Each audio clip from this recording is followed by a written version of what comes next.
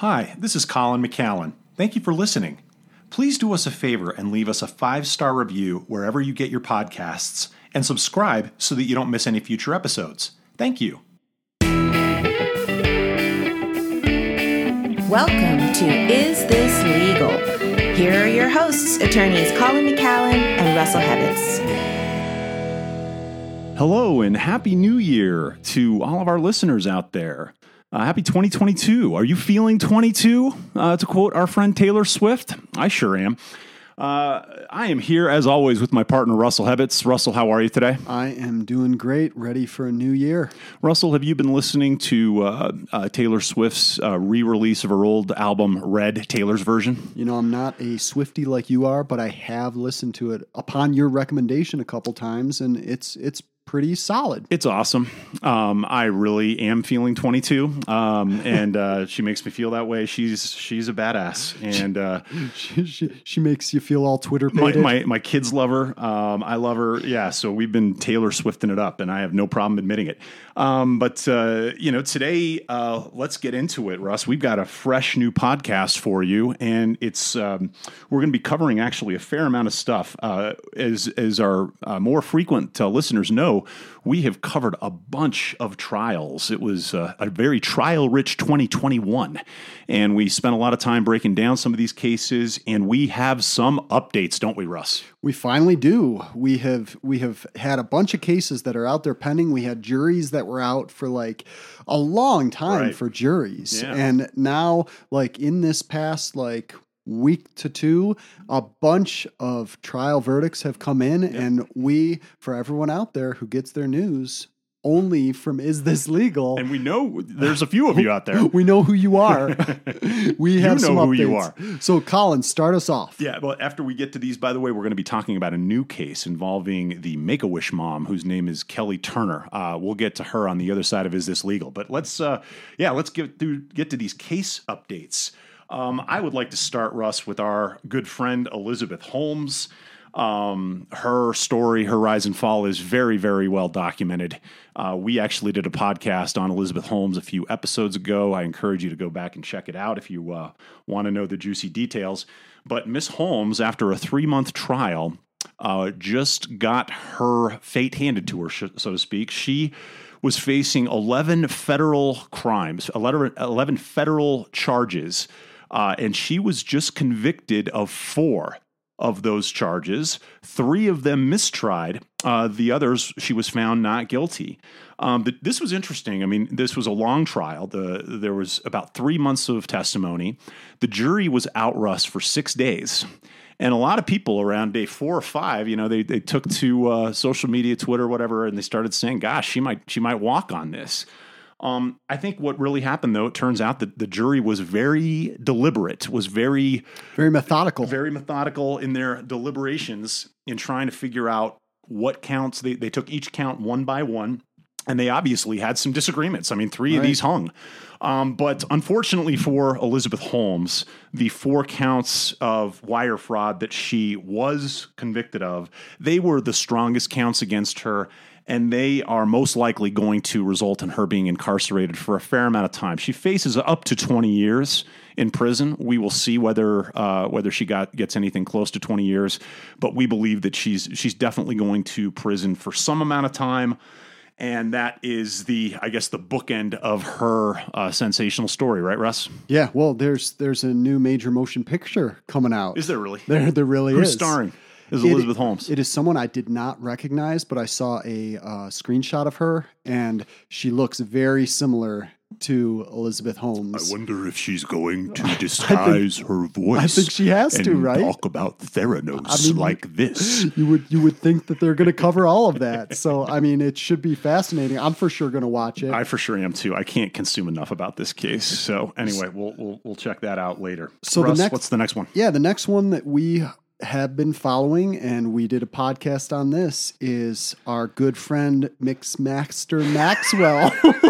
We still don't know how to pronounce her name. No, I'm still saying it's Ghislaine, but you're telling me it's like Ghislaine. Well, actually, I think her name is convicted felon. Well, it is now because the verdict has come back, and she is guilty of 5 of 6 counts.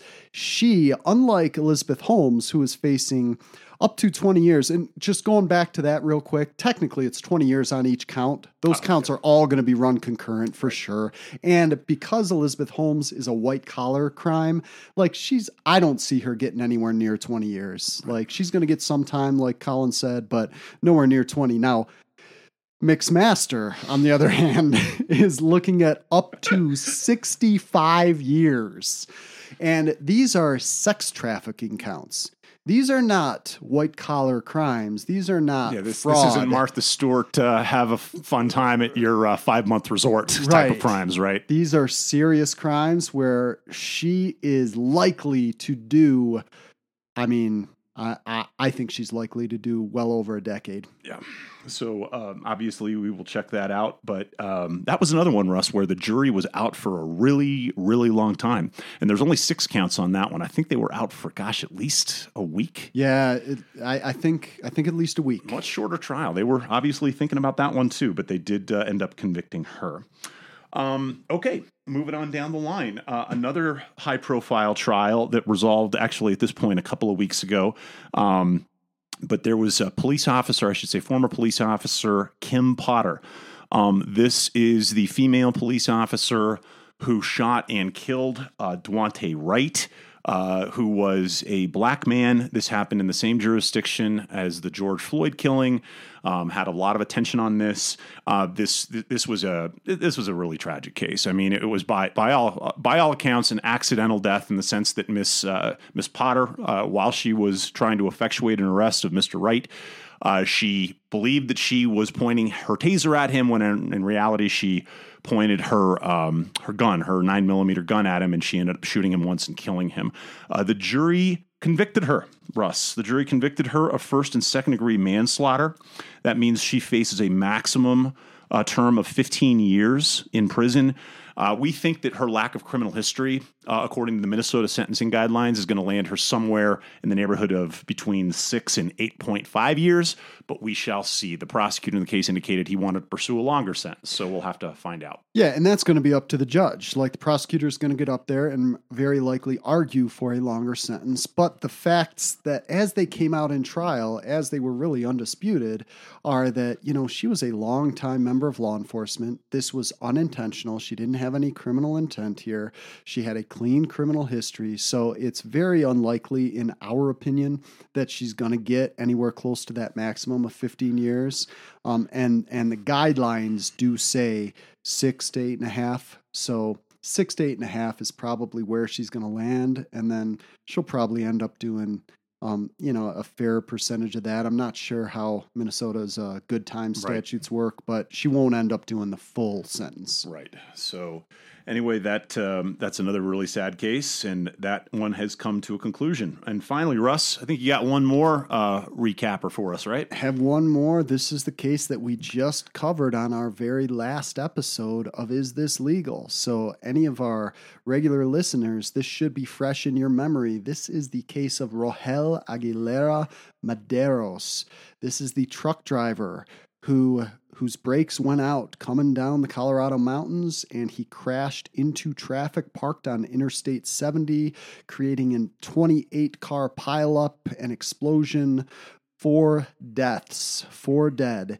He, after that sentence, because if you remember, the Jefferson County District Attorney's Office went for a charge that required multiple charges that required mandatory consecutive sentencing, which landed him, much to most people's chagrins, 110-year sentence. Right. That was the minimum that the judge could impose based on the charges that he was convicted of.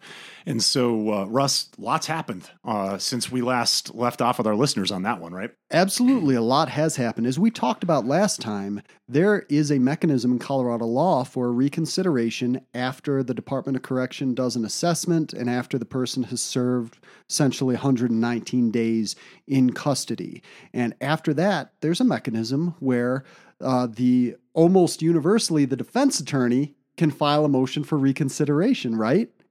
That's right. And in this case, what happened, Colin? Well, in this case, probably because she was feeling immense pressure from everyone, including the likes of Kim Kardashian West, who has been tweeting about this case to her 56 million followers. Alexis King, the elected DA, she, I think, feeling this pressure, went to the court on her own and said, Your Honor, we would like to actually have a reconsideration sentencing. And she publicly stated that her office would seek 20 to 30 years.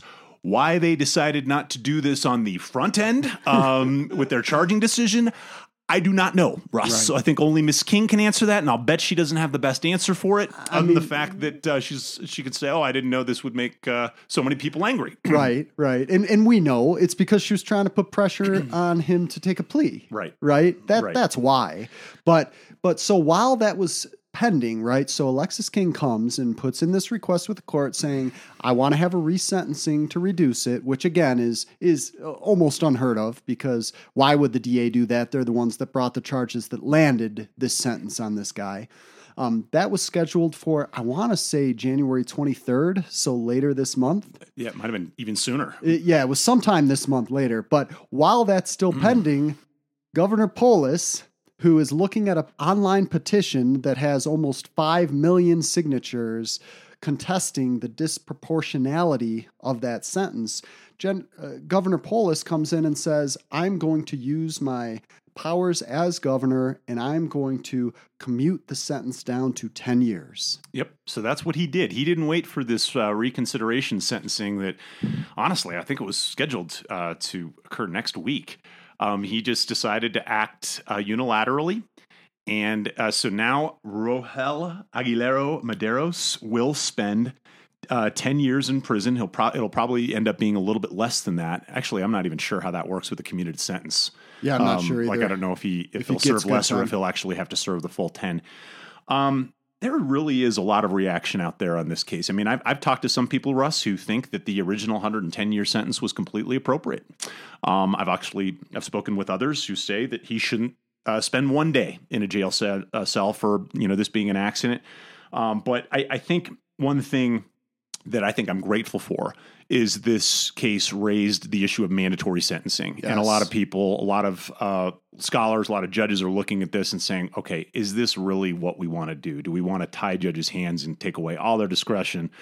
And it's a discussion that needs to be had. Yeah. I'll tell you, I have heard from a lot of people who are unhappy with Governor Polis, not that he intervened, because the people agreed that this 110-year initial sentence was completely disproportionate to the crime and to the lack of intent, but they were upset that he intervened before letting the court process play out. Right. They basically said, listen, there's a process in place in Colorado law to reconsider this. Let's see what happens. Yeah. And then go from there. So I definitely know that some people are upset with that. I kind of sympathize with that in a way, only from the perspective that Governor Polis could have done this at any time. He could have done it after. He could have done this. Yeah, he could have done it now. He could have waited 2 years to do it. I mean, he could have let the dust settle and see kind of how the judicial proceedings were going to take place. In fact, the judge who tried the case, Bruce Jones, he actually made a public statement indicating that he did not like how Governor Polis basically intervened and made a decision for him. Well, this is just like a microcosm of why politics really get in the way of a lot of justice, right? From both ends, right? I mean, from district attorneys are politicians, right, Russ? I mean, these are people who are held accountable by the voters, and to a certain extent, as a politician, you have to pander to people if you want to get reelected, if you want your power. And so, I mean, honestly, I think that we saw a little of that from elected officials in the state of Colorado in this case. Absolutely. Well, but at this point, Rahel is now going to be serving his 10-year sentence instead of a 110-year sentence. Means he's going to be able to see his kids. He's going to be able to see his wife while he is still, he won't be a young man anymore, but he'll be a middle-aged man. Right. So that is our recap of, I guess, there's some finality for you on some of the cases that we have all been following. So in a minute, we're going to take a break now to play Is This Legal? And then on the other side of that, we will get into a brand new case that we've never talked about before. And you want to stay tuned for that. It's a fascinating case of Kelly Turner, the Make-A-Wish mom, who was charged and recently pled guilty in the death of her daughter. Yep. A lot of complicated stuff with that one. We will be back to discuss it. It is time for Is... Oh, do we do it on this too? No, we don't do it on this too. I was just doing a dramatic pause. Why don't we do it once just for the heck of it? I'll take the low end, you take the high end. Is this legal? Well, that was horrible, but we'll work on it for next time. We're going to practice this legal. Right, Russ? That's what we're trying to do. We're going to play Is This Legal, and we won't subject our listeners to that again. Yeah, we're gonna have choir practice every Tuesday at 10. Colin, I'm going to work on my vibrato. All right, so this week we are going to play Is This Legal with you, the listener. Yeah, we don't have a fancy schmancy guest today. This is for you in your cars or in your bedroom or wherever you're listening to this thing. I mean, everywhere, yeah, right? We're everywhere. We know you listen everywhere. So we are going to lay it out for you. We will give you time to think and decide and shout out your answer. You should probably shout it out your car window to let everyone else know you're playing Is This Legal? That's right. Louder the better. So this week, Colin, here is our scenario. Jebediah and Cornelius have decided to put their petty feud aside for a few days. Oh, that's no fun. I actually like it when they, sometimes just overcome their differences and get together. It's like the episode where, Tom and Jerry, instead of fighting each other, they like get together to fight like the common enemy, the dog or something like that. Which is one of my least favorite episodes. So Yeah. hopefully the people don't take that too far. But they're getting along. Jebediah and Cornelius are getting along, and they decide to go camping out to a spot in the woods where they had previously set up a moonshine still. Oh, yeah. They hang out by the fire. Now the fire, not too close to the still, because that could cause a big explosion. Even they know that. Even they know that. But they get really drunk, Colin. They're half a jug in of this 200 proof moonshine. That's pure alcohol, by the way. Okay. And they turn and they see a wildfire just blazing and bearing down on them. It is heading their way. They have small woodland creatures running through their camp spot away from this fire, and it is moving fast. They see the animals. They see what's happening. They decide they're going to get out of there. Jebediah and Cornelius hop into Jebediah's truck. Jebediah pedal to the metal. He gets out of there as quick as he can, driving and outrunning the fire. However, State Trooper Myrtle is on the other side of the road, hanging out. She's finishing her last donut. And she sees this truck peeling out. She has no idea there's a forest fire bearing down on them. All she sees is Jebediah driving like a bat out of hell. She pulls him over. He is obviously 3, 4, 5 sheets to the wind. She charges him with DUI. She arrests him. The question for everyone out there, because Jebediah explains, he said, Trooper Myrtle, I was only driving to get away from this fire. I think he said it like this. Trooper Myrtle, I'm only driving to get away from this fire. Let's be honest. I mean, that's what Trooper Myrtle heard. That's exactly how he sounded. Trooper Myrtle, obviously, didn't put a lot of credence in that statement, arrests him anyway. The question for the listeners, does Jebediah have a valid legal defense that may prevent him from getting convicted of a DUI? Interesting. Okay. So let's give the people some time to think, discuss amongst yourselves. Yeah. Everyone who's listening as a family, talk among the family. Everyone put in your votes. No doubt he's drunk driving, right? I mean, this is definitely... No question about that. He is impaired. He is under the influence. He is not safe to drive. Everybody got your answer? Got your answer, everybody? Russ, tell them. The answer is Jebediah does have a legal defense. This is a defense called choice of evils. This is a situation. It does not happen very often. Russ, I feel like you did a choice of evils defense one time. I have. I never have. Yeah, I filed a couple choice of evil defenses in my 20 plus year legal career. It is very rare, but occasionally it comes up. And what you're saying is you're essentially confessing to the crime with this defense. You're saying, yep, absolutely, I drove drunk, but I had to. Right. This was an emergency. I had no other choice.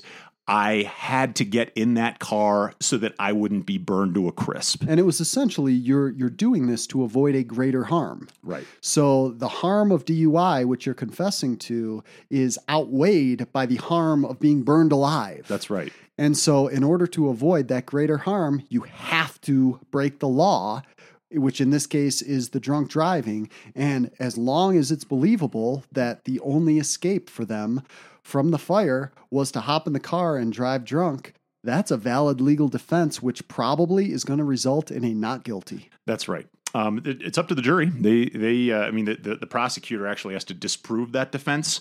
The jury can decide whether or not to bite off on it or not. But yes, he can raise that as a defense. And honestly, I think in that situation, it might save Jebediah's poor soul. It may pull his bacon out of the fire. Well done, Russ. Thank you. I love that. All right. Well, there you go. That's Is This Legal? Hopefully y'all got it right. I think we had people honk their horns 10 times if they get it right, and then they honk their horns 15 times if they get it wrong. I thought it was 20, but we'll go 15. All right, let's hear you out there. We're listening. Yeah, I hear a couple of toots. Okay, great. Y'all are doing good out there. All right, we're going to come back now to talk about the Kelly Turner case. All right, welcome back, everybody. Welcome back to the podcast. So, in the second half of the show, we're going to talk about a woman by the name of Kelly Turner. She is more infamously known as the Make-A-Wish mom. This is a case that has gotten some high profile notoriety lately. But this, and I'll tell you right now, it's a really, really sad, tragic case with sad facts, and yet it does offer some very interesting legal issues that we wanted to talk about. So let's just get to the nitty gritty first. We have Kelly Turner, who is accused. She was originally charged with first-degree murder and child abuse causing death for killing her daughter, whose name was Olivia Gant, age 7. But this isn't a direct killing, as you might think. Russ, can you tell us more about the facts of this case? So this goes back for the past 5 years.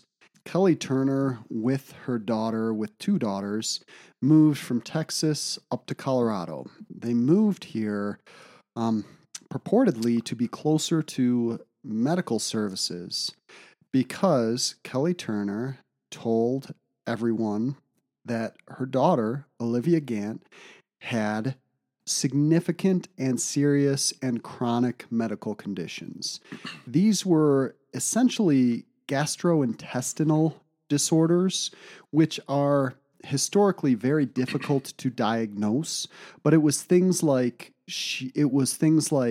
severe constipation, some things as little as being a very extremely picky eater. All she would eat were cereal and some fruits.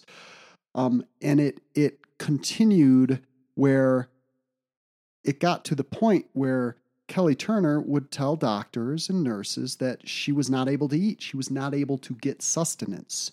She would bring Olivia Gant to Children's Hospital here in Colorado uncountable times. It was in the thousands. I think I saw over 1,000 different medical treatments were prescribed for Olivia Gant based on her mother's representations that she was very sick. And Russ, it turns out that wasn't the case, right? That's the allegations, right? And that's what ultimately she pled guilty to. She ultimately, and we're not going to go into a lot of detail on what specific. Let's talk about her undoing, if we can, for a minute. How did Kelly Turner get in under the radar of law enforcement? Well, so just to kind of jump back a little, you have to know that Olivia Gant died, right? Because we hadn't said that yet.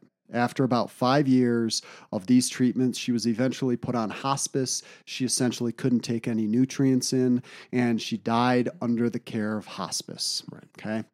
Roughly 1 year after that, no investigation yet. Roughly 1 year after that, Kelly Turner comes in with Olivia Gant's older sister, also Kelly Turner's daughter, and Kelly Turner says, "Here's my daughter. She's having bone pain. She was diagnosed and had treatment for bone cancer when we were back in Texas. We need to start getting her into some medical care." The doctor, or one of the doctors who was attending the sister, researched the Texas allegations that she had received cancer treatment and found that those were false. Okay. She had never received treatment in Texas. So that's what started this whole investigation. So what happened, people start wondering, well, gosh, was Olivia Gant really sick? And so this was a case involving an exhumation order. They exhumed her remains. They dug up her body. And they did a full forensic autopsy on the remains. And Russ, what did the autopsy conclude about Olivia Gant's death? The autopsy concluded that the cause of death was inconclusive. Right. Right. So they couldn't pinpoint a specific cause of death. But what they could say is that it was apparent that Olivia Gant did not die from any of the disease that her mom, Kelly Turner, had reported that she was suffering from. Right. This examination found no acute medical issues, right, essentially. So, and it can't be, there's not one medical treatment that is listed as what definitively caused her death, but it's so sad. I mean, basically all of the culmination of all of these unnecessary medical treatments somehow led to this poor girl dying. Yeah. And we're talking about drugs, we're talking about feeding tubes, we're talking about surgeries, just the whole gambit. So again, this case is being handled in Colorado, in Arapahoe County, which is a suburb of Denver. And I think one reason that people are talking about this is the top charge was first-degree murder. I mean, this is something that's punishable by the death penalty. Well, we don't have a death penalty anymore in Colorado, but it's as serious as it gets. It's first-degree murder. It's first-degree murder, which means life in prison. But so a question that comes up is, why would the mom do this? And what did she have to gain, and what did she gain? Because she did actually have, according to the indictment, some tangible gains from this. Right, right. Well, and I mean, people are looking at this woman and they're saying, "Oh my gosh, how reprehensible!" I mean, she appealed to the Make-A-Wish Foundation. That's why she's gotten her nickname here. Right. She was getting, crowdfunding support. There were a lot of people who this was giving her a lot of attention. There's an allegation she received over $600,000 right. in crowdfunding, a combination of crowdfunding, Medicaid benefits, GoFundMe, other donations. So she's essentially enriching herself by faking her daughter's illness, and it turns out that that there's actually a mental health illness, Russ, that relates directly to this. Have you ever heard of Munchausen syndrome? I've heard of it, but you did the research on this, so I'm going to let you tell us what it is. Her defense attorney at her guilty plea hearing indicated that Munchausen syndrome by proxy, which is it is a known mental health disorder, was at play with regard to Miss Turner. Here's a little bit about Munchausen syndrome by proxy. This is a mental illness. It affects caregivers, especially caregivers of children. It is also known as factitious disorder by proxy. Mothers of small children are most often affected by this condition. Fathers or other caregivers can have it as well. Now, someone suffering from Munchausen syndrome by proxy will act as though they're a person that they care for. In this case, her daughter is sick. They will often falsify medical information. They will lie to medical professionals about the health or condition of the person in their care. They do this to gain sympathy or attention. And, the more sympathy, the more attention this attracts, the effect kind of snowballs. And, And this girl had a lot of attention. Right. I mean, we're talking about Olivia Gant was all over Children's Hospital's marketing materials. Right. Her mom essentially had an iron grip on the staff. Like anything she wanted, this girl got. because it was so high profile. Right. Denver Post had done stories, local news had done stories. Like, this girl was everywhere. So it really fits very closely in that box. Right. And, someone suffering from this disorder, assuming for a moment that Miss Turner was, these are just some of the things they do. They will purposefully take action to make sure that their child is sick. They will knowingly expose the child to painful or risky medical procedures, even surgeries. They may deliberately create symptoms in the child. They can do this by withholding food, poisoning the child, giving inappropriate medications, or withholding prescribed medications. And, so basically the medical care itself, or lack thereof, or withholding of medical care, can cause a person who's otherwise healthy to be sick. And that's what the prosecutors are alleging happened in this case. So I got to say, Russ, if they're alleging this happened, as if there's all these doctors who are saying, yeah, this should have never gone down this way, why is the prosecution allowing her to plead to child abuse resulting in death, which, although very serious, is much less serious than first-degree murder? So first, the child abuse causing death has a stipulated plea of 16 years prison. So she's going to get 16 years from this. Now, conversely, first-degree murder is life without possibility of parole. So to your point, it's a very, very big difference there between those two repercussions. And many people, like you said, are kind of outraged by how light this sentence is. It's like the inverse of the Rahel Aguilera Madero's case. But the reason why, there are very good reasons why. This case is not a black and white case where you have someone who, let's say, shot someone or stabbed someone. This has a much more intricate proof requirement. It's much trickier to prove, right, I should say. Right. Because you have to actually prove what she died from. You have to prove causation. Yeah. And this is not black and white. This is not clear cut. Right. We're dealing with a medical report that indicates we can't isolate the cause of death, nor can we determine when this fatal medical condition presented itself. And if I'm a defense attorney on this case, I'm parading every single doctor who treated her, who authorized these medical conditions, and saying, you authorized this. Well, Russ, you did it. You're the one who did the surgery. I believe that Children's Hospital has settled a case with Olivia Gant's remaining relatives, not Kelly Turner, but I believe a wrongful death suit just settled for the amount of $24 million, I believe. 25 is what I saw. Yep. $25 million. The Children's Hospital is absolutely acknowledging their role in this. But you also, so in addition to the fact that you have causation issues, that you can't really prove how this child died, you also have this mental health defect. And we don't think that this is going to offer Ms. Turner a complete defense, but the fact that there's a diagnosis of Munchausen syndrome by proxy, again, this is a known mental health disorder that people can suffer from. And, the introduction of this syndrome as a defense for Ms. Turner can kind of muddy the waters in terms of the prosecutor's ability to prove that this was an actual murder. And I'll tell you out there, Colin and I both know the chief deputy district attorney who handled this case. We've both had cases with him. We've dealt with him extensively. And he is an extremely competent prosecutor. Yeah, he's very, very good. He's a pleasure to deal with. He's just the epitome of what a good DA should be like. Yes. Exactly. He's really coming at it from the perspective of justice and from what he can prove. Right. And he acknowledged, he's like, Judge, we don't have a first-degree murder. We don't have the likelihood of a first-degree murder conviction here. There's too many unknowns. There's too many gray areas with this case. Right. And honestly, the defense attorney who was representing Ms. Turner, I think it's very clear from what I've read about the case that that defense attorney worked with the prosecutor for hours and hours trying to figure out whether or not they could reach a resolution that made the most sense for everybody. Right. And they did. That's how they got to this child abuse resulting in death count that's going to carry 16 years with it.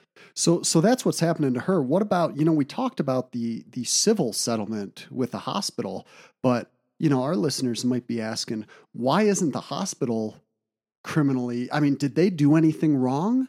What criminally, or even like, why did they settle? Like, because there's something, Colin, in Colorado called mandatory reporting, right? Right. And what's mandatory reporting? So mandatory reporting is where, for example, a physician, if they meet with a child who they believe has been abused, they must report that to law enforcement. They must say they don't have a choice about it. Right. Like the parent could be right there saying, "Oh no, this was fine. Don't report this." They don't have a choice. If they want to keep their medical license, they have to report this. And you know what Children's Hospital did here? What they did is they had some reports internally. Now there's it's unclear whether this was doctors or nurses. Like a spokesperson for the hospital said, we never had any doctor or nurses report irregularities here. But then there was another report. We know that it was somehow reported internally that someone was suspicious of Kelly Turner and how she was portraying the symptoms of Olivia Gant.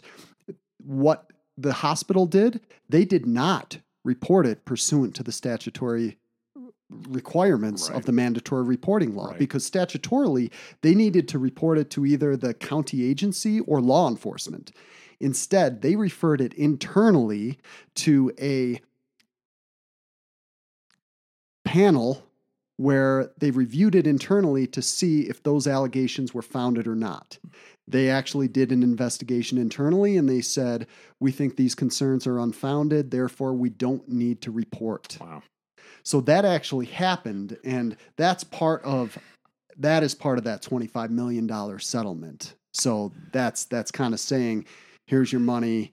We acknowledge. I don't know if they actually made any acknowledgments. They probably didn't, but there's going to be no further suits against the hospital, even though the hospital absolutely screwed up here. Well, and as I think about this case, I think about how hard it must be to be a doctor sometimes, because you get presented with a patient, could be themselves, it could be their kid. They're saying, look, we're dealing with these symptoms, we're dealing with them every day. The doctor does an examination, doesn't maybe see evidence of what the parent is telling him, but what do? You're not going to call them a liar. You want their business. To a certain extent, you even want to. Why would the person be lying? Right. Not everybody has this Munchausen by proxy, disorder. You want to do good, and that's a great point, because, like, for example, the doctor asks you, has the child had a fever in the last 3 days? The doctor wasn't there. Right. So and if mom says yes, it was 103. Right. And that could be completely false, but, why would a doctor dispute that? Right. So it made me have, I guess, an appreciation for some of the tough calls that they have to make. And honestly, how courageous you have to be in order to come out and say, actually, not only am I not going to follow your request, but I believe that you're actually taking steps that are harming this patient. Well, there was one doctor who actually refused to sign the do not resuscitate order that Kelly Turner asked for that reason, because he said, nope, I'm not willing to do that. Yeah. So it's really tough and tragic all around. But that is where we're at. She's going to get 16 years, and at least some degree of justice was served. That's right. Well, I think it's time. Is it time? I think it is time, Russ. I think I'm looking at my watch, and my watch says that it is time for DCOTW. Oh man, that's right. I've been waiting a long time to say that.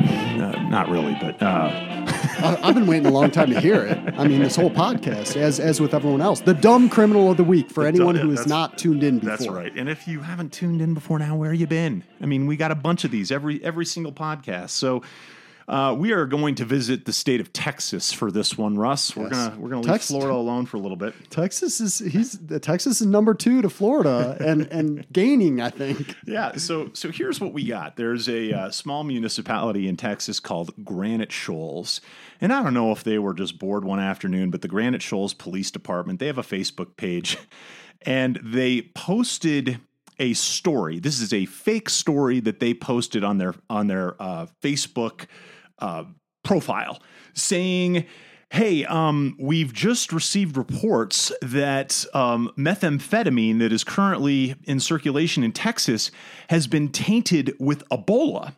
And so the Post went on to say, citing this fake news story, if you have recently purchased methamphetamine or heroin in Central Texas, please do not use it. Instead, take it to your local police department so that it can be screened with a special device. And so they put that out on their Facebook feed. And a young woman by the name of Chastity Eugenia Hobson saw the post and became very concerned because she did have a methamphetamine habit. She had methamphetamine in her possession. And she was very concerned looking at this post by the Granite Shoals Police Department and thought, my gosh, I don't want to get Ebola. Maybe I should take my methamphetamine in there to have it tested. She went in voluntarily with her methamphetamine. And she was greeted with absolutely open arms by the Granite Shoals Police Department. And Russ, they did in fact test the methamphetamine to make sure it was methamphetamine so that they could use that to prosecute her for possession of a controlled substance, which they did. So she was promptly arrested and charged with possession of methamphetamine. I mean, unclear whether or not it had Ebola or not, Russ, but I'm pretty sure it didn't. That's what happened to Chastity Eugenia Hobson of Granite Shoals, Texas. So, I mean, my initial reaction, Colin, is yes, Chastity is clearly very dumb, but what dicks? I mean, why you gotta pick on the user? Oh my God. Wow. Strong words for the Granite Shoals Police Department. All right. Well, we have to rate this as is customary. Scale from 1 to 5 knuckleheads. 1 being this isn't so dumb. 5 being this is the dumbest thing I've ever seen. What do you think? I mean, it's dumb enough to like.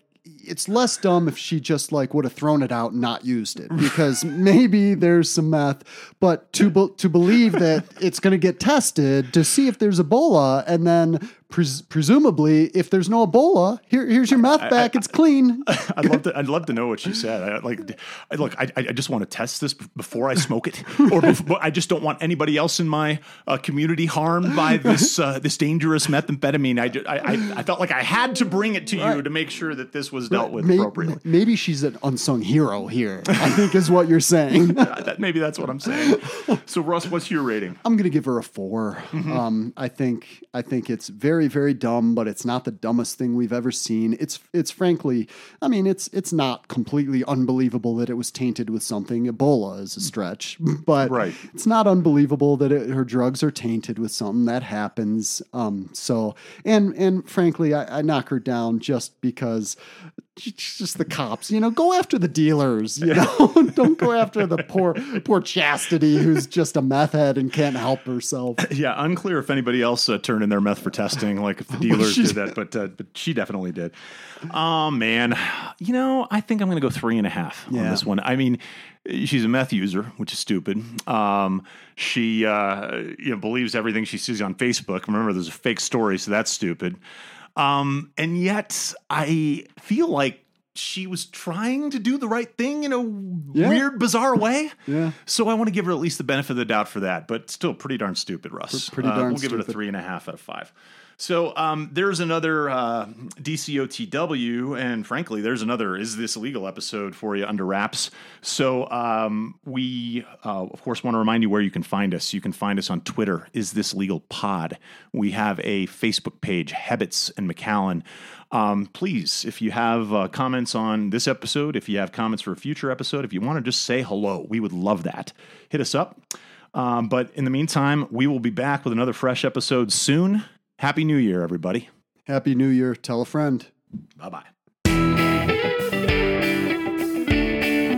You've been listening to Is This Legal? See you next time.